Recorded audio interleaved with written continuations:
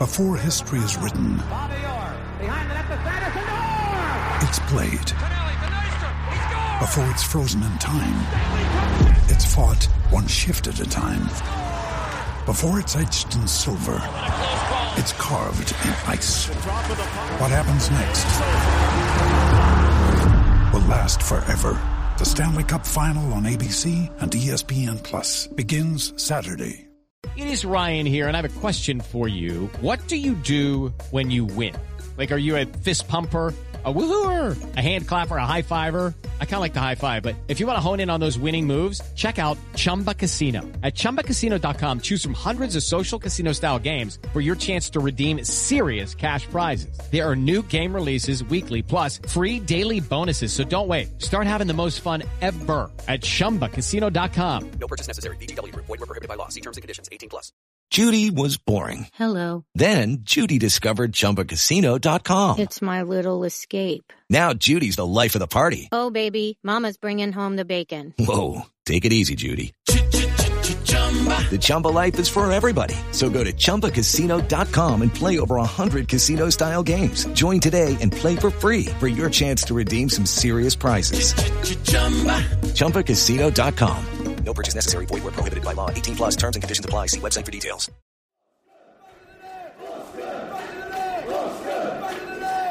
Ryan Fraser delivers right-footed to the front post. Flicked on by Steve Cook and into the far corner. Bournemouth back in the game. It may have taken a deflection on its way into the goal, but the Cherries won't care. They're down to 10 men, but they reduce the deficit to just one. Bournemouth 1, Wolves 2.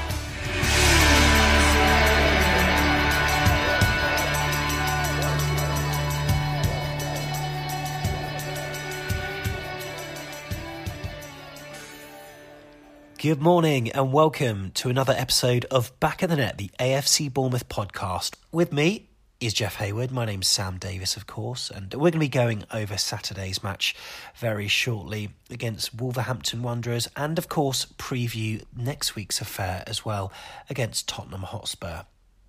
Before that, though, we just wanted to quickly point you towards a competition that's going to be closing today.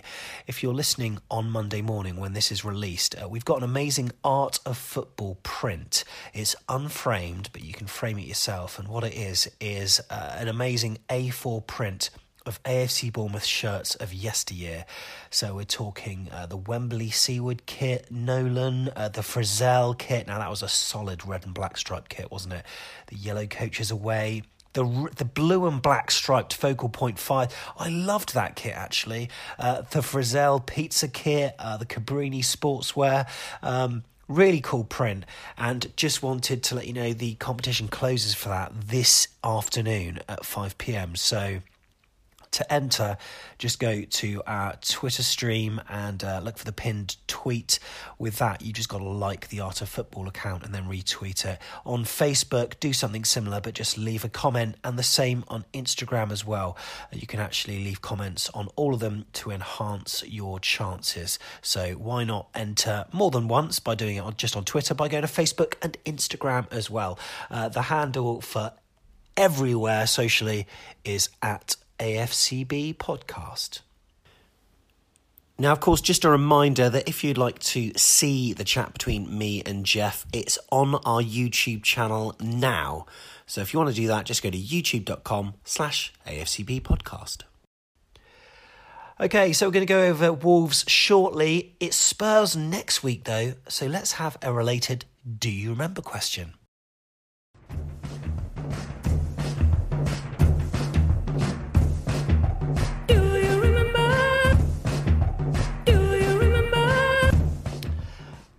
Now, this question, I would say, is pretty damn easy. There were a pair of brothers. If I just say that, you probably know the answer already. Bournemouth, Spurs. One of them started his career at Spurs, didn't really get anywhere, but then played 430 games for AFC Bournemouth over the course of 14 years, scoring 3 goals. His younger brother, well, he started his career at Spurs as well. Made waves in the Premier League, but then also went on to play for Charlton, Middlesbrough, Aston Villa and QPR. Having a stint for the England national team as well in the under-18s, 21s and also the full senior squad too.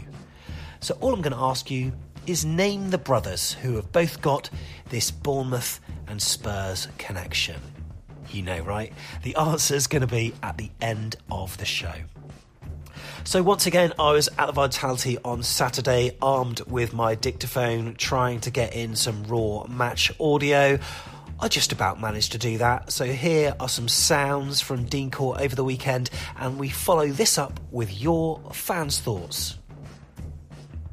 Now, just a quick note before I play out the raw audio. There is some swearing this week. Obviously couldn't control my anger at the situation, so I throw 3 or 4 F-bombs. So if you've got children listening, you just might want to skip this forward about 3 minutes and get on to the fans' reactions. So apologies for that, but I am trying to just basically give you an experience of what it's like for me and others in the stadium. So you have been warned.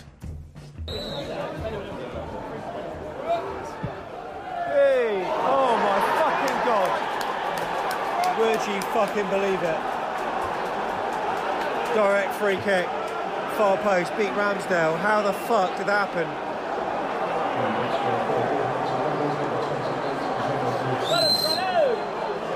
Coutinho, wouldn't you believe it?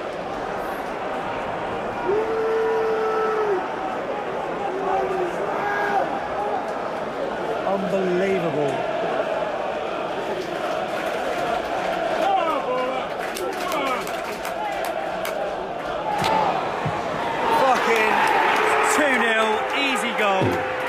Quick free kick down the right flank, squared.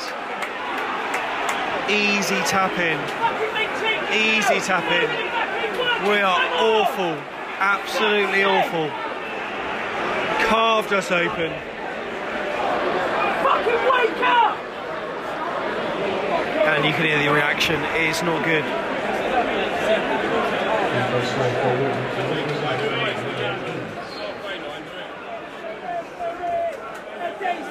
What on earth has happened?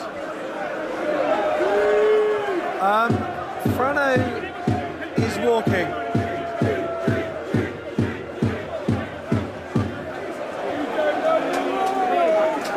Frano's gone. Oh mate, this is not good. I've got to do a podcast on this shit. Oh my god. Well, this ain't any easier, is it?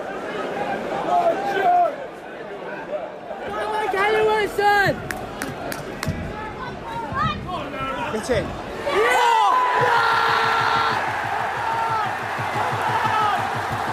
Get in!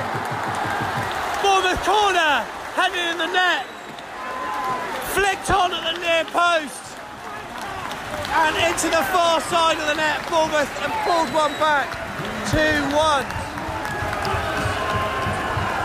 Steve Cook with the goal. Cracking goal for Bournemouth. 2-1.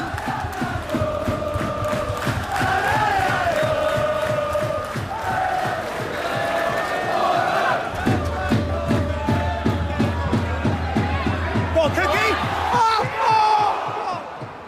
Oh my goodness. Cookie and Ake combining. Corner ball though. My goodness me. Cookie feeding Ake. Good save by the keeper. Cookie with the rebound. Cleared. Bournemouth corner. Oh, Danjuma. Last minute chance set up by Callum Wilson. Blazed over the bar. Bloody hell, Danjuma. That was it. That was our chance.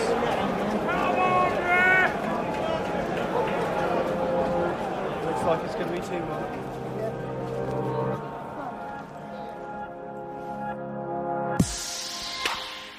Hey, it's Claire Carlin here, North Stand season ticket holder after today's game against Wolves. Rather disappointing in the first half. I don't know what we were doing. We were absolutely, to be honest, shambolic. We were sloppy. We were all over the place. We were giving the ball away. we lack creativity, and to be honest, they could have quite easily capitalised and got another couple, and I think that would have been completely game over. Obviously, the result in the end kind of did mean it game over, but I think we came out in the second half, we had a lot more fight, a lot more spirit, and we're a lot more courageous. We've just got to keep going, and it's disappointing that Francis went, obviously with a red card, but I don't think he's quick enough. I think he's too slow at the moment for many of the games, and I just don't think he's quite cutting the pace in our league at the moment, so that's a shame. I do think though that our second half was quite courageous at half time. I was pretty disappointed with how we'd played, so obviously the team talk at half time did make a difference. There's not a lot more to say about it really. I just hope that we can capitalise on them, bring that second half performance and that second half team into Tottenham, which I'm sure is a game that many of us are all going to be looking forward to. First, our home game for Jose Mourinho, and also our very first visit to Spurs' new stadium is certainly going to be well up there for our fans, and just hope we can go in with that second half spirit. Up the cherries in all departments. Yesterday, it looked like an occasion where concerns about the opposition muddles the thinking of a coach. I thought tactically we were an absolute shambles from the first minute of the game. I couldn't work out what system we were playing for the first few minutes, and evidently neither could the players. It looked like a 4-3-3 or 3-4-3 variation, but it was quite fluid. It was hard to see what we were doing, and there was a 10-minute spell actually in the first half where Fraser and Smith, who were both ended up on the right-hand side, were spending most of their time trying to work out what they were doing. They had an argument at one point, but they seemed to be doing more talking than actually playing. What I thought was inexcusable in the first half was to see a team working harder than us. That said, they had better players, they reacted quicker than us in most situations, and they seemed more organised. Right, the Frano selection for me seemed one based on loyalty. I complained about his lack of pace last week at Newcastle, and it was exposed for the first goal in his booking. The second goal, we went to sleep, and I actually thought at 2-0 Billing gave up, and he's been brilliant all season. Ake at one point had to effectively G him up and get him going, putting his arm around him and giving him a little pep talk. I also thought Lewis Cook was poor during the first half. He looked some way off the player we know he can be, and he didn't take his chance. The second half was much better, but there was an irony about the fact that we played some decent football once we reverted to our usual 4-4-2, albeit with obviously one player up front. After a pretty lamentable first half performance where we couldn't look after the ball, I thought Callum Wilson played well in the second half. Danjuma had an impact, and in my opinion he deserves to be starting, and Ramsdale kept us in the game. Nothing needs to be said about Lerma. I thought he was outstanding again, but also what struck me about him was the fact that he speeded up the tempo of our play, something that was really lacking in the first half. So anyway, my summary, I don't say it very often, but I thought Eddie was to blame for the first half, but also our inability to put in a decent performance for 90 minutes is costing us in lots of games. And I think the table could look worrying in 3 games' time. Thanks very much. Bye. Yeah, it wasn't great at all. I put on Twitter earlier, I think both teams played that formation. We played that formation to match up to them. We did our scouting. But did we practice it? I mean, it just looked like we didn't know what we were doing out there, and they really did. I mean, they were making passes without looking at some times. So, not for us that at all. Game of two halves, pretty much. First half we were dire, and I think the sending off actually did us a favour for the second half. So we came out with a bit more passion, a bit more fight, bit of an underdog spirit, a bit like the old days, and I think that was what saw us through the second half, but not quite enough to put two past them, unfortunately.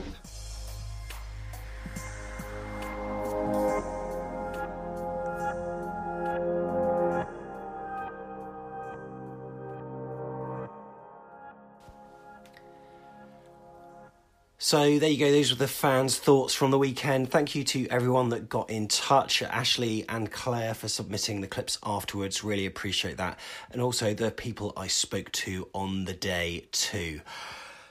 Not a good result for Bournemouth then at the weekend. It was the manner of that first half performance that has left everyone reeling. And Jeff, how are you feeling? Ruined my weekend. I know. That's your 3-word match report. I don't think I'm going to be speaking out of turn, where I've had a premonition it was going to be a tough game for us, and then when it materialised, I couldn't sleep very well last night because I was still mulling it over, thinking, how did that happen? Really, how did it happen? It really wasn't good, and it's probably one of the worst first 45s that I've seen in quite a while this season. I mean, Arsenal probably rivaled it. However, that was just abject and poor. And it's just the way we lined up to start with made me think, hang on, we're showing them a bit too much respect. But what was happening was Eddie was trying to match their 3-4-3 formation by the looks of it. He was. It didn't work. Look, there's lots of glib football punditry out there, and you can easily drop into cliches about it, where you say we gave them too much respect. We tried to match their formation, which tactically was the right thing to do, but clearly I think it wasn't. Clearly Eddie made mistakes, and hats off to him. He's held up his hand and said, I got it wrong. However, it kind of betrays some deeper problems, I think, that we've got with the way the team is set up, the mix and blend of those players that we've got. We've got a deeper, better squad than ever before. The challenge now is making the 11 players on the pitch actually play as a unit. And I was thinking about it yesterday, comparing it to it's a jigsaw. We've got some great pieces, but they don't all fit together in the right way. And that was yesterday in a nutshell, compounded by the fact that you've got a manager that's been with us for a long time. Eddie's worked with a lot of those players. He knows a lot of those players really well, particularly those that came up from the Championship with us. Loyalty is a great virtue. However, where I'm going with this, don't you? Yeah. However, misplaced loyalty with those that got you there. Simon Francis, who you're alluding to, tremendous servant for the club.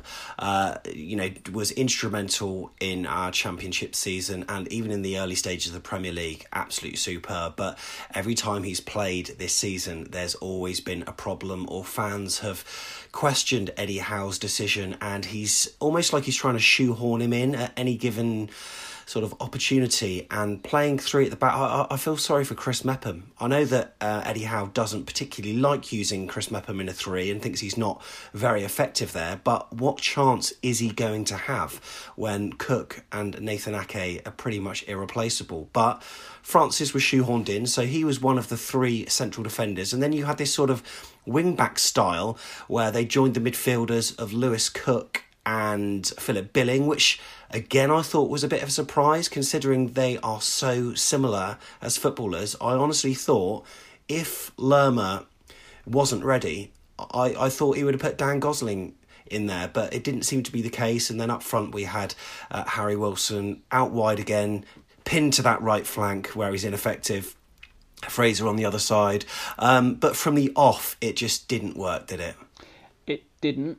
I believe that Eddie is guilty of overthinking things. If you take it back 2 games where we played Manchester United, we didn't worry about them. We played 4-4-2, played to our strengths, and we beat them. Yesterday, we were more worried about them, unhealthily over worried, I thought, because actually when we got at them in the second half, I mean, we'll come on to the game analysis in a minute, but we showed that we could get at them, and it was old-fashioned virtues, old-fashioned Bournemouth virtues, not trying to be fancy, trying to match their tactics and trying to be the sort of antidotes to them. It was about playing to our strengths, getting the ball forward quickly, putting pressure on them, set pieces, one of our strengths this season. That's what was causing them problems.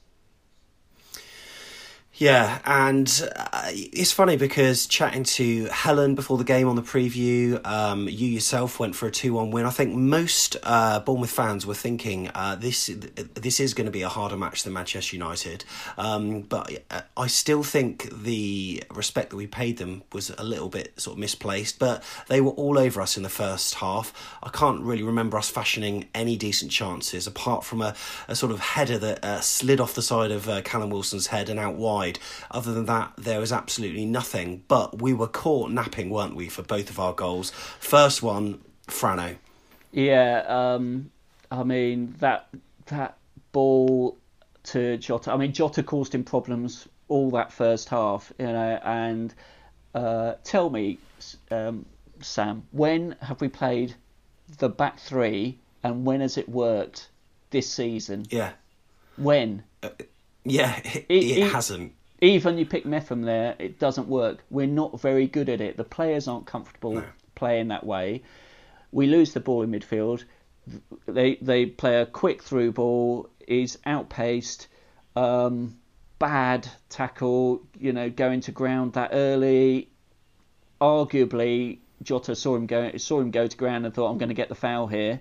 Because he basically kicked the ball out, it seemed to me. He didn't have any great belief that he was going to do anything with it if he got past him, which makes you think just such a rash tackle to do. And why we shifted to that formation, because Traore was causing problems on the other flank as well.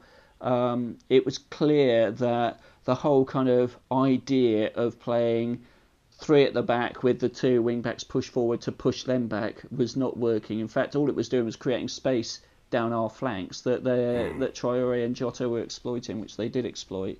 Why did we change it from a back four? The back four of recent times has been one of our key strengths. They understand each other, they're playing better together.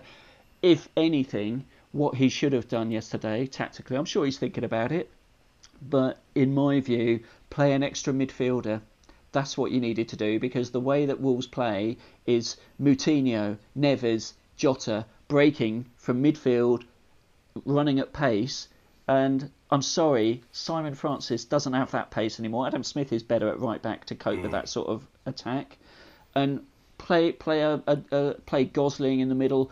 I don't know why he didn't pick Lerma from the start, because the difference he made was unbelievable. So just make it harder for them to play through our midfield. That's the game they play. You play three big centre halves if they're lobbing the ball forward like Burnley and they've got two sort of 6'2" strikers.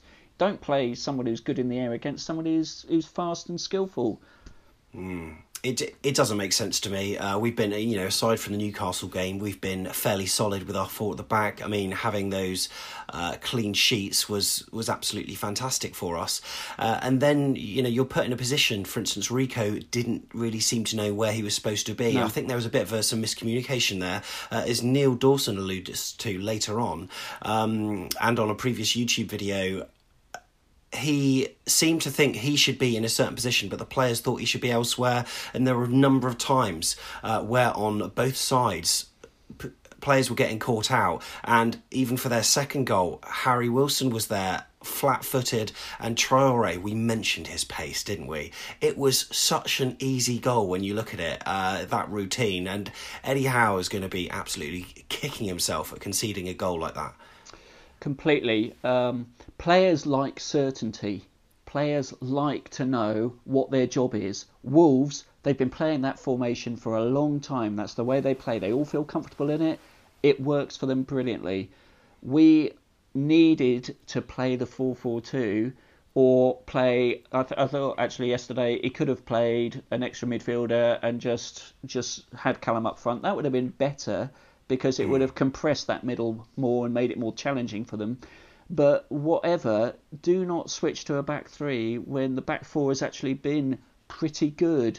It's been one of our strengths. The reason why we lost at Newcastle was two really bad defensive errors, and we were a bit sloppy. The players in the back four were a bit off the pace. But that's not a reason to jettison it. It's a reason to think, right, guys, this is a chance for you to put things right. I want a really solid performance.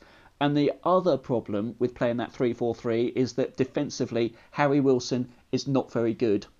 We saw it again yesterday. It's not a natural role for him. He's not a box-to-box midfielder like Brooks is. Brooks will defend well in that sort of scenario. Harry Wilson is not that player, and we're trying to shoehorn him in to be Brooks too. It's not working, and so okay, you could have played Danjuma from the start yesterday, who is a better, he's better at covering. You could have played Danjuma. You could have played Harry Wilson just off Callum Wilson, and actually that would probably have given us more goal threat yesterday. Do you think Eddie Howe's guilty of trying too hard at shoehorning players into certain positions over the years? Obviously, Tyrone Mings started off as a left-sided defender, left back. Granted, you could say maybe in the long run that's been successful because he's playing there for England. He's doing it for Aston Villa. But there are certain players at the moment, we seem to be persisting in players where they are the least effective.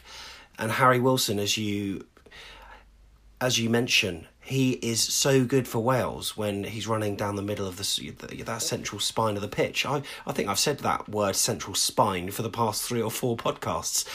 But he's constantly put out on that right-hand side where he's only effectively got half a pitch to play and he can only go into the left. Whereas when he's been playing for Wales, he can go left, he can go right, and he's been a menace for them. Do you think sometimes he's almost too insistent of trying to make players into players that they're not? Well, you can see what happens when we experiment and players don't know what their role is, and it fell apart in that first half yesterday quite clearly.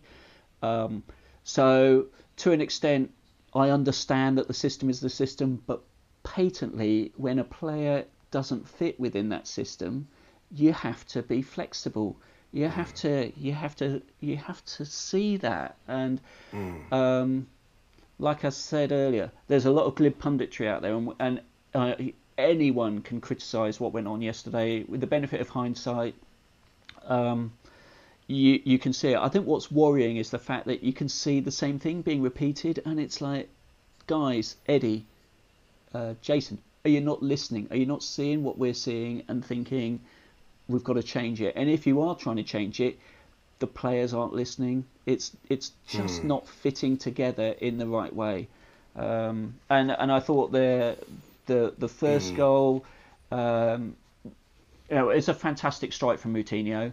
Credit to them. He's a classy player. Their midfield players are classy shooters. He scored a great goal, but giving the foul away was cheap. Giving the foul away on Traore was a cheap foul, but we were fouling them so much because they were causing us so many problems. And then it's compounded by the fact that Harry Wilson can't defend. The rest of the back four switched off. Ake was about 2 yards behind when he scored, and you think, well, it's a situation bred from the players feeling we don't know what our role is. We're not comfortable playing this new system.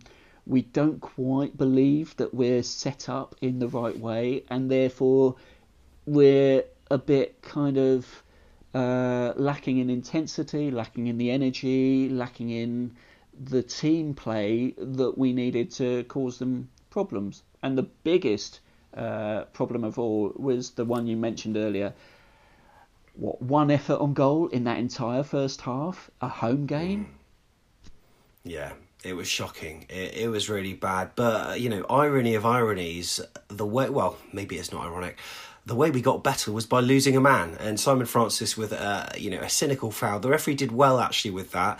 Let the play continue. And Wolves, could have really scored a third when it was flashed across goal. And then he pulled it back and it was a red. Simon Francis goes, so we've got to change how we play. And I think we had about 7 or 8 minutes, which we managed to see out. But then we came out like a different side in the second half. Well, 2 of the players were different. Lerma was brought in. We had a bit of Dan Gosling later on, but also Danjuma as well. So it's nice to see him get a decent amount of minutes. And he really impressed me in the second half. He was very impressive. He was quick. He could have been playing for Wolves, couldn't he? Because he was that good. He caused them problems. He could do the unpredictable things. He had a really good dribble in that second half. His vision was good. He defended well. He helped out. We were I think moving Smith to play a more defensive role suited us better as well, because he was back to what he knows he's good at. It sort of made Rico better as well, didn't you think, in that second half? You know, that he knew, right, I'm playing left back, I know how to do that role, this is what I do. Danjuma helped.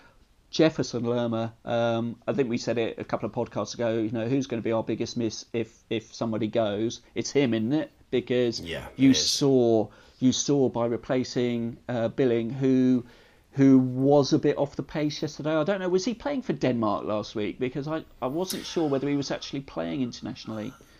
Yeah, you know what? I'm not actually sure. I don't think he did in the second, but because usually they have 2 fixtures over international break, and certainly in the second of them he didn't. So not sure about the first one. I thought he was he was half the player after he got booked, unfortunately he's just a little bit too timid with going in for the challenges, and I mean it was a very cynical yellow that he got, deserved, and. It was the right decision to take him off, and that's what Eddie Howe did. I think in one of the previous matches this season as well, where he got booked. He didn't want to risk losing him, but then Lerma came on, and I thought was brilliant. But I was very surprised with Wolves in the second half, because I thought they would go on and try to cement their 2-0 win, but they almost sat back a bit and they invited a lot of pressure, and we were a lot better in the second half. We weren't. I don't think we were brilliant, but we certainly did our jobs, much better. Scored a goal to get back into it, and arguably could have come away with a point, because Ake had that sort of late chance, didn't he? That sort of almost scissor kick volley. Yeah, small margins, because he hits that either side of Patricio. That's a goal, and then Danjuma, last kick of the game, pretty much that. Pass through from Wilson, just got a bit too much pace on it. He forces him a bit wider, but you'd think, wrap your foot around that and you're going to hit the target at least. 2 really good chances in the last 5 minutes, and we could have sneaked away with an amazing draw. Wolves, I think, were happy to try and hit us on the break, and they did cause us quite a few problems. But the difference between the way they play and the way we play, when we play 3 at the back, it just makes us feel like we're playing 5 at the back almost, and we just are really passive. We invite the opposition onto us, and it feels like we lose that counter-attacking threat because we just play the ball so slowly. It doesn't work for us, whereas when we were 4, it feels like at least we know what we're about and we know what we're doing. When they play 3 at the back, oh my goodness, they were picking up the balls that we were losing in their third, and it's straight down the field. Jota was, again, I thought, fantastic. Moutinho was a terrific player. They called him out on Match of the Day, and quite rightly so. I thought he had a terrific game, and we didn't really know how to cope. So they looked full of threat, even though they sat back and sort of thought, well, come on, but we'll catch you on the break, and they very nearly did. Star player for me yesterday was Rambo again.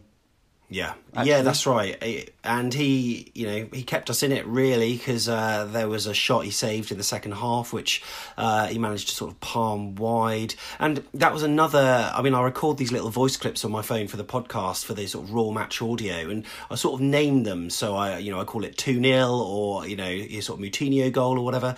And there were a number of clips I just named Wolves counter, because we had a corner and then they fled up the pitch, and they're so fluid. They've got a dynamism, almost a sort of elasticity in their team that can enable them to just go forward as a unit, but like at will. Whereas when we do it, it's just not the same, and it hasn't been the same for a long time. And I can't truly put my finger on what it is. I mean, one thing I would definitely say, Josh King was a huge miss yesterday.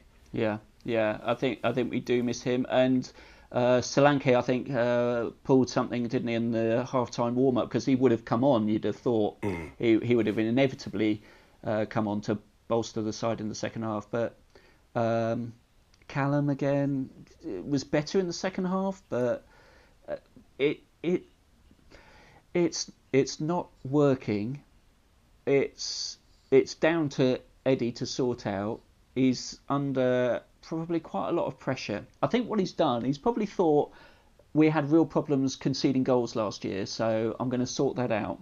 And that has been at the expense of actually going forward and causing any problems to the opposition in the way that we used to.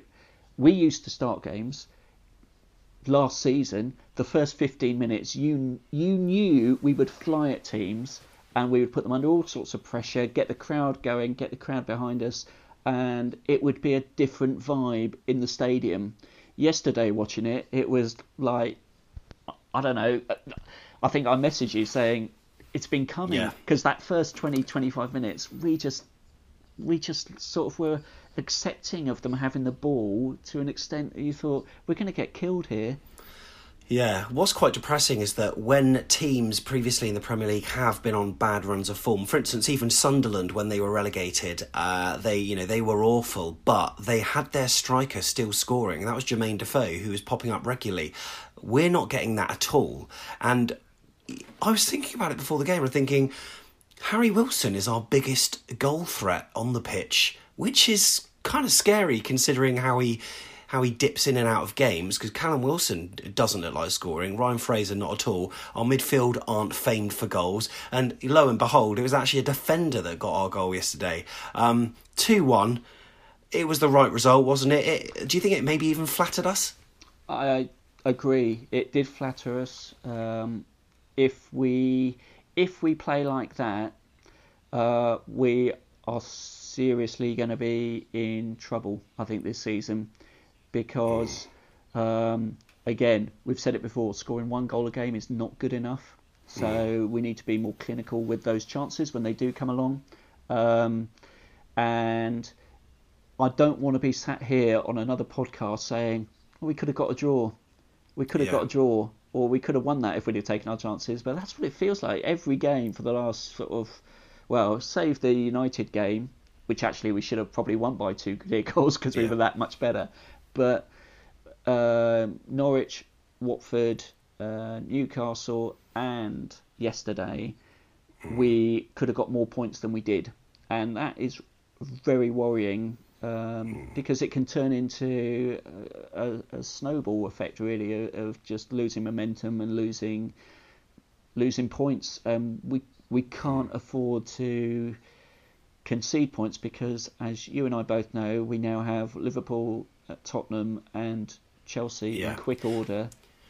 We could be dropping like a stone if we don't manage to sort of pick up points. I've said how congested it is beneath us in the table. It's absolutely scary, but I still see on some forums and some glass half full Twitterers, they look at the league table as almost like a gauge or a barometer of can I criticise, and we're in 10th or whatever it is. After the rest of the weekend's games we may drop further, not sure. However, surely it's the performances that are worrying. You're looking at the table, we can still criticise, and the next few games I think will make a lot of people wake up and smell the coffee that things are not rosy. That position meant absolutely nothing. We were 7th for a bit, 8th, 9th. It meant nothing when you don't actually win matches that are winnable matches, and then you're doing, Wolves at home. It's always going to be a tough game. If we emerged with a draw yesterday, that would have been great. But we are not as consistent as we were even last season, I would say, and I think it's a real worry. Things need to change. I can't wait for Brooks to be back, but apparently he's going to be a few more weeks now as well. So, ahead of the Spurs match, Jeff, how on earth are we going to be optimistic about this? Well, Gosling's back, and that was great to see him, and I think he is underrated but an integral part of that team. He's got to keep taking Ryan out for dinner, keep Ryan happy, which will be an important part of his job. So as Nathan, please walk your dogs with him, do something to get him back. But we need to get that team spirit back. It felt a bit like there weren't enough players on that pitch in the first half who really cared to win the game and put in the performance that we need, the hard yards. And that, again, the team spirit's been an excellent part of the way we play over the last couple of seasons. We need that back. We need that desire, which was there for the United game, wasn't really there in that first half at all. And it's hard to put your finger on. I think the positive thing is that when he does get it right, it will be good, because the players are good. You know that we can play. Josh is out for a couple of weeks though, isn't he? So what's he going to do? Presumably Solanke won't be fit to play next week, so it's going to be Callum again, out of form Callum.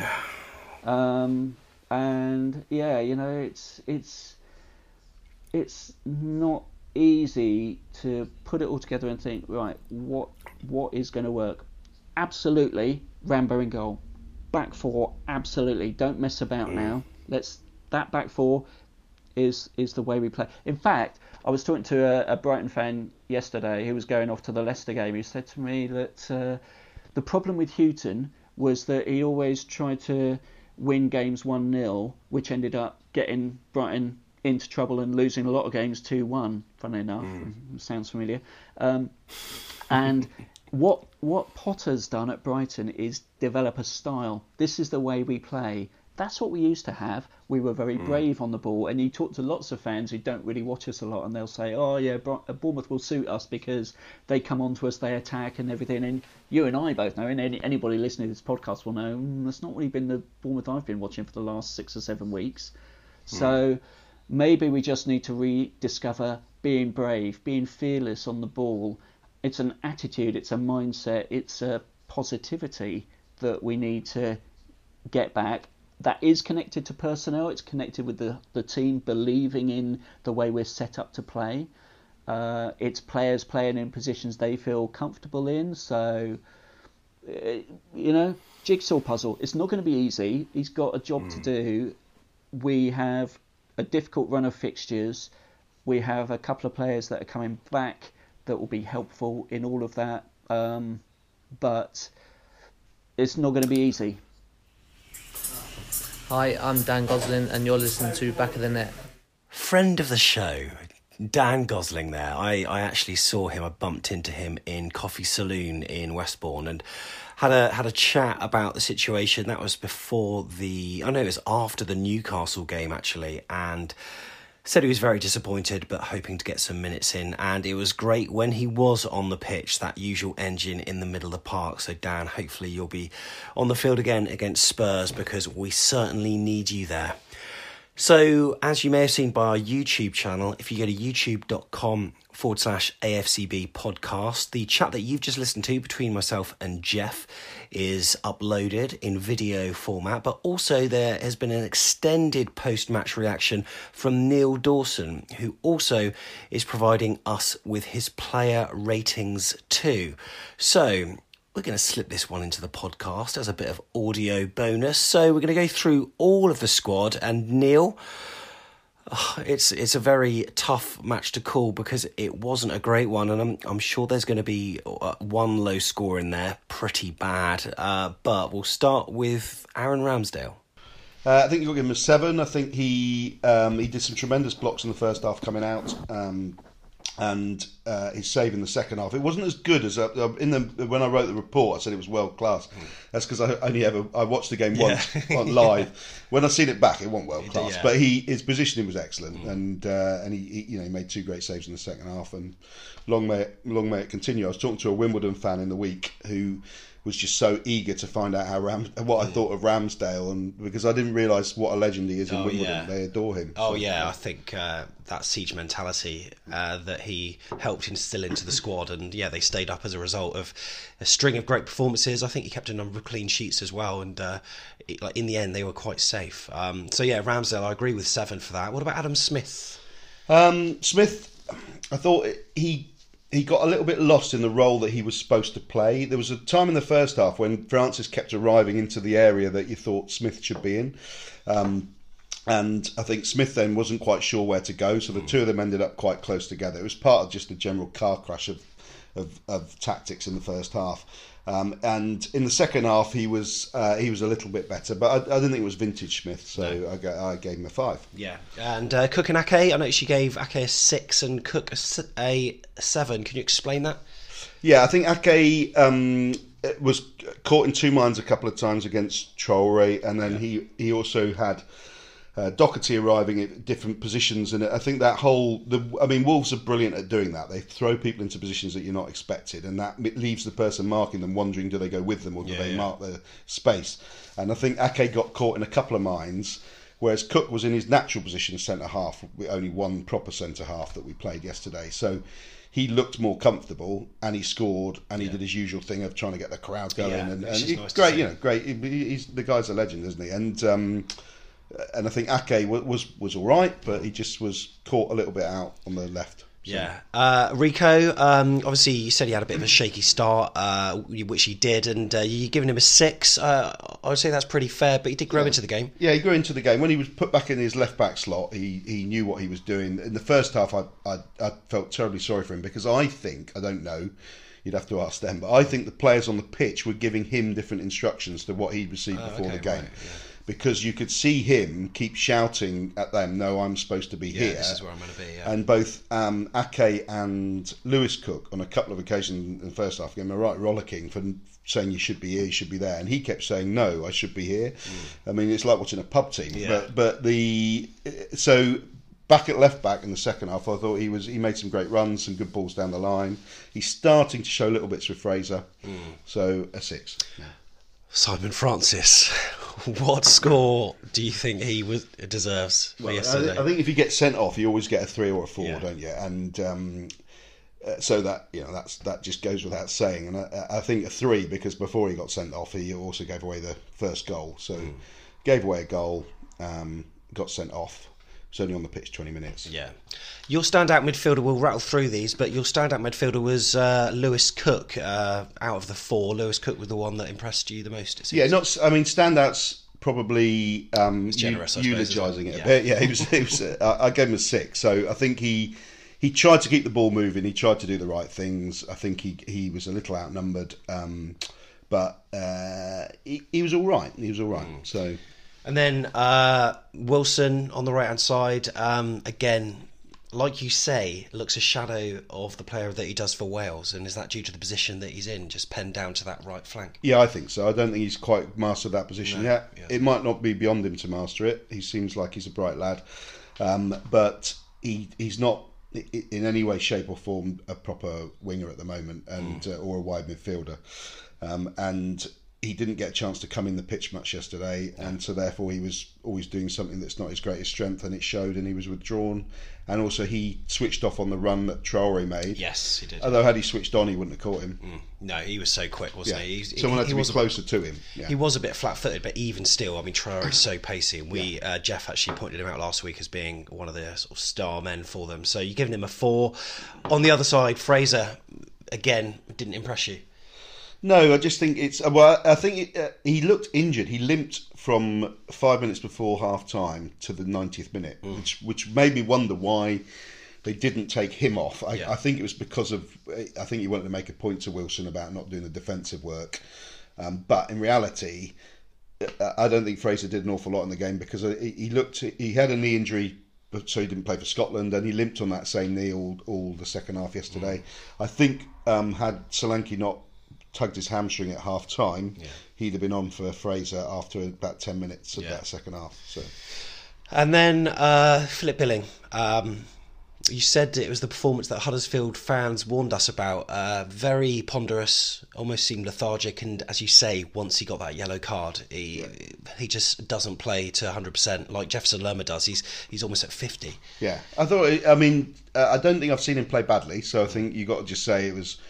It'd be harsh to criticise him, but he just Huddersfield fans said that he'll have games where he looks like he doesn't want to be there, and up until yesterday I thought, I don't know what on earth they're talking about, but then yesterday you saw that and you thought he didn't want to be there. But I'm sure he did, but he didn't look like he was in any way, shape or form involved. So I think Callum Wilson, like many of the AFC Bournemouth players in the first half, pretty poor. I thought he was improved in the second, but what score would you give him, and how do you rate his performance yesterday? A 5. So I give him a 4 for the first half, 6 for the second half, so 5 on an average. He held the ball up a lot better in the second half, but he had a reason to hold it up because he had someone near him to give it to. So Fraser and Danjuma coming in to help him in a front three meant that there was a point in holding it up, whereas in the first half he had to keep trying to turn because there was no one to give it to, and Callum Wilson is not a turner. He's someone that needs to be playing the way he faces. So he got better. Yeah, nice to see Lerma. Who came on. We've spoke about him. So you gave him a 7, which I think is fair. Showed a bit of fight, and then Danjuma. What did you think of him when he came on today? I thought it was a really bright spark, and he's been limited. We've been limited to seeing these sort of 10-15 minute stints from him, but it was nice to see him for a full half. Yeah. And he really impressed me. No, he did me. I mean, yesterday was the first time we've seen him play in the position he plays in. So he plays either as one of a loose front three, or he can also play with a centre forward as a central forward, but the cleverer one, not the out-and-out striker. And he did a bit of both in the second half yesterday. Where we've seen him before in cameos, he's come on in wide midfield and he's had to defend, and I just don't think he'd looked poor against Newcastle, I thought. Whereas yesterday he was in his right place and all the tricks came out, and some of the tricks he did on the opposite stand to us over by the main stand was superb in the second half. So hopefully, I mean, he's got a great pedigree. He should be someone that should be starting, you would argue. Interesting, yeah. So thank you very much, Neil, for your player ratings there. Who knows what they're going to be after the Spurs game. Jeff's going to be back with me previewing that shortly, but here's a bit of bonus news for you.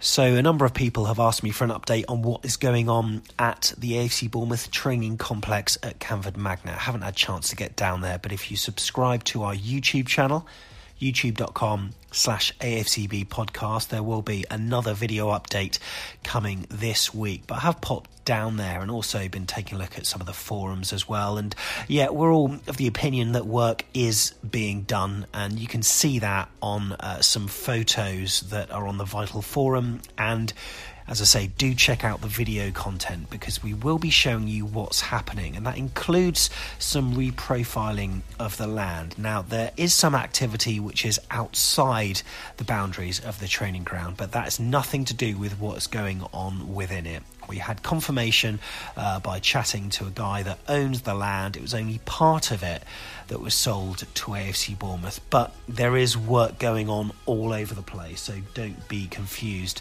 if you see diggers outside of the site. Now, inside the boundaries, you will see on the Poole Council website that there are various pitches that have been marked. Now, the ones S2, S3 and S4, there's a lot of diggers and a lot of flattening of the training pitches, and also there is some re-landscaping and reprofiling of the land where the main pavilion is going to be as well. At the moment, it's not any bricks and mortar going on, but of course this is a huge area of land at the training pavilion.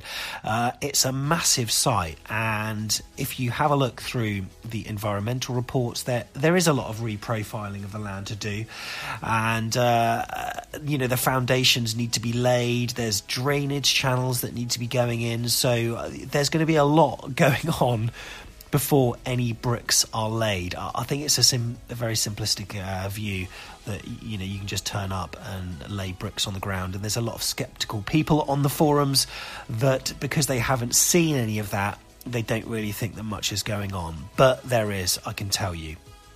So if you actually want to check out what's going on at Canford Magna, well, you can just drive in.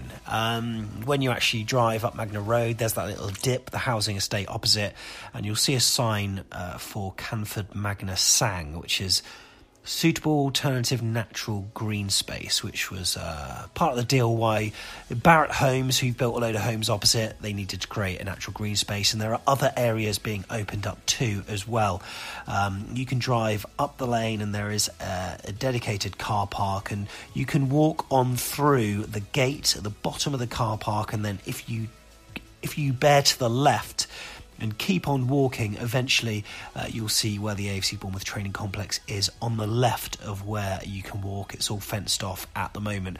You can also walk on the other side of it. So at the top of the car park, there's a gate which you can walk on through, and there's another lane, and that is basically the other side of the training complex, and you can walk as far as you can, and then you'll see some CCTV and it fenced off at the end. But you get a good view of what is being done. Now, I'm sure that the club will provide a bit more information on what's going on as time goes on, but at the moment, really, it's just those diggers moving earth around.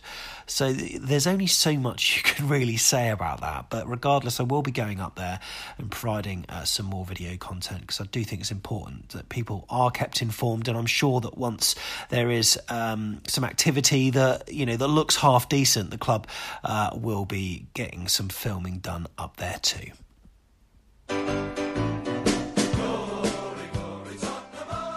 So Cherries travel to the Tottenham Hotspur Stadium on Saturday. Unfortunately, it is not in the best form, as we know. However, it should be a great opportunity to see an incredible stadium. It looks immense. I'll be getting there early and trying to take some video sort of footage and get a lot of vlog material for the day, because it just impresses me, that stadium. And the team impressed me a little bit more as they beat West Ham 3-2 in their last game. Well, they went 3-0 up, but then they conceded a couple of late ones as well. And what did you think of Jose's appointment? And did you also see their match against West Ham, Jeff? Mate, it's West Ham, though. Sorry. Exactly. To go 3-0 up, well, okay, West Ham are really poor, and actually, unbelievably, it's the goalkeeper that is affecting the way West Ham are playing, I think. So you can't read too much into that. I mean, he should have certainly saved one of those yesterday, and if he had saved one of those, well, they would have equalised at the end and it would have been 2-2. So West Ham are a bit tragic at the moment. Pellegrino, I think, could be probably he's about third or fourth in line for the bullet at the moment. So what can you read into that? Mourinho is a divisive character. I have a number of mates who support Spurs very passionately, and they're split into a 50-50 camp. There are those who can't abide the appointment and think it's a disaster. There are those who think he wins trophies, and I think it's unfathomable that somebody from such a big Chelsea background could then go to Spurs, arch enemies of the Blues, and I think it's hilarious that people still think that Mourinho has got the magic special something or other, because anyone who saw the way he was at United will think, gee, he's yesterday's man, he's yesterday's coach. Yeah. So, having said all that, new manager bounce. They won yesterday, their first away victory since February against Fulham or something, and they are going to be at home. He's going to be out to impress. There'll be a big media circus attached to it. They'll be looking at a home fixture against Bournemouth and think, we'll rock up and we'll turn them over and we'll win that comfortably 3-4, 5-0. In fact, I woke up this morning to a WhatsApp message from a Spurs fan saying, be afraid, be very afraid. Yeah, oh my goodness. So what should we do then in terms of our formation? I mean, we know we need to play four at the back. Do we need to pack out the midfield and maybe put an extra person in there like Dan Gosling? Because that may be the only option we have if Solanke, isn't fit. Do we do that, or do we go 4-4-2? Selection's made a little bit easier because we know we can't have Phil Billing. He's carded, he's out. We know that Lerma will be definitely recovered by jet lag. From jet lag by then. So I think you've got to play Lerma, you play Gosling, and I think you play Lewis Cook in the centre, and I think you probably play Fraser if he's fit, because he carried a knock through much of that game yesterday. Maybe you play Danjuma over there instead. If Fraser's fit, I think play Fraser and then play Danjuma on the other side and Callum up front, 4-5-1. I think let's give that a go. I think we haven't got a lot of options going forward. It's going to be interesting to see who makes the bench even next week. And I think we've just got to give it a bit more of a go, really. Again, what we are expecting is we're expecting that to be a tough game, and we're probably expecting to get 0 points. So what did Sheffield United do there a couple of weeks ago? They played with a bit of self-belief. They took it to Spurs and they got a 1-1 draw and arguably should have won. I don't think Mourinho will have so much of an impact that it'll have changed them beyond all measure in the 2 weeks that he's been there. So they're not that great at the back. We can get at them. They're good going forward.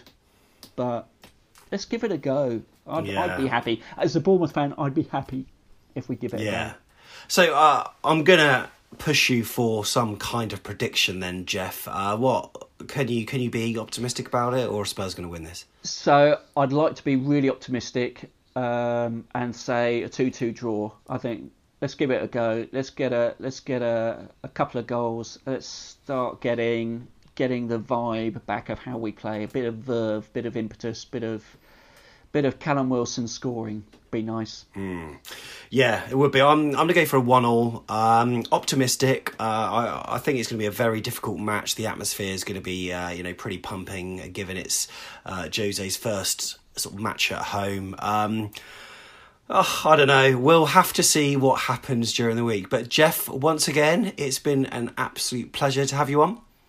Pleasure, Sam, and let's hope we're talking about a positive result next time.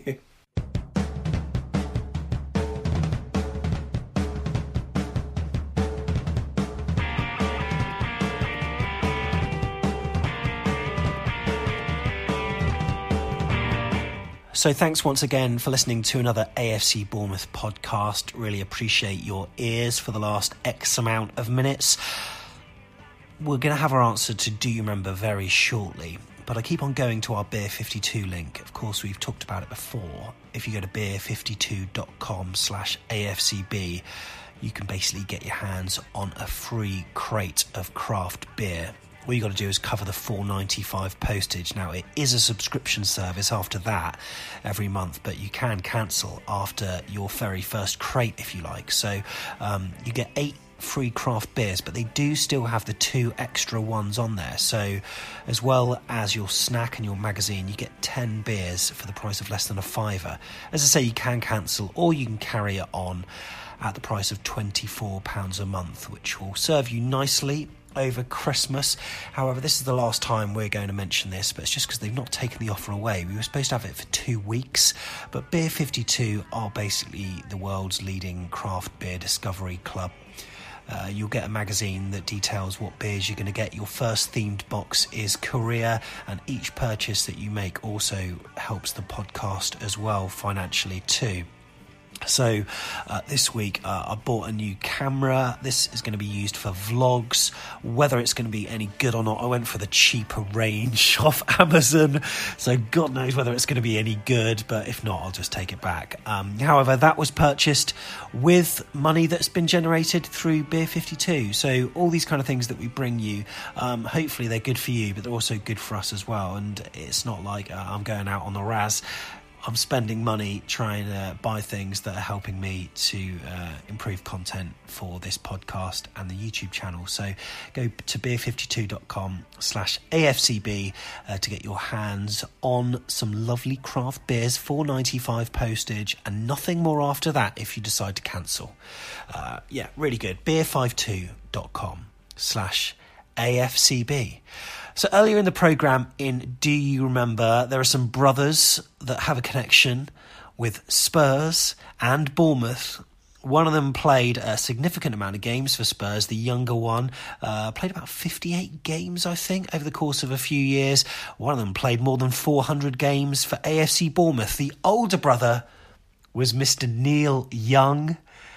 Yeah, of course it was, our beloved right-back, and his younger brother, Luke Young, also a defender, played for Tottenham Hotspur, that ended up going to Charlton, playing a hefty amount of games for them as well. But yep, we were looking for the Young brothers. The answer was Neil Young and Luke Young. congratulations if you got that. If you've got any ideas for future questions for Do You Remember, do get in touch. I'd love to hear any different questions that you think would be good amongst the AFC Bournemouth listening public. So, really looking forward to going to the Spurs Stadium. On our YouTube channel, we're going to be doing some good video content in and around the stadium because it just looks superb, and hanging around afterwards too to see and hear what it's all about. And we'll hopefully bring you the best on next week's podcast. Thanks for listening. This has been Back of the Net, the AFC Bournemouth podcast. Ryan Fraser delivers right-footed to the front post, flicked on by Steve Cook and into the far corner. Bournemouth back in the game. It may have taken a deflection on its way into the goal, but the Cherries won't care. They're down to 10 men, but they reduce the deficit to just 1. Bournemouth 1, Wolves 2.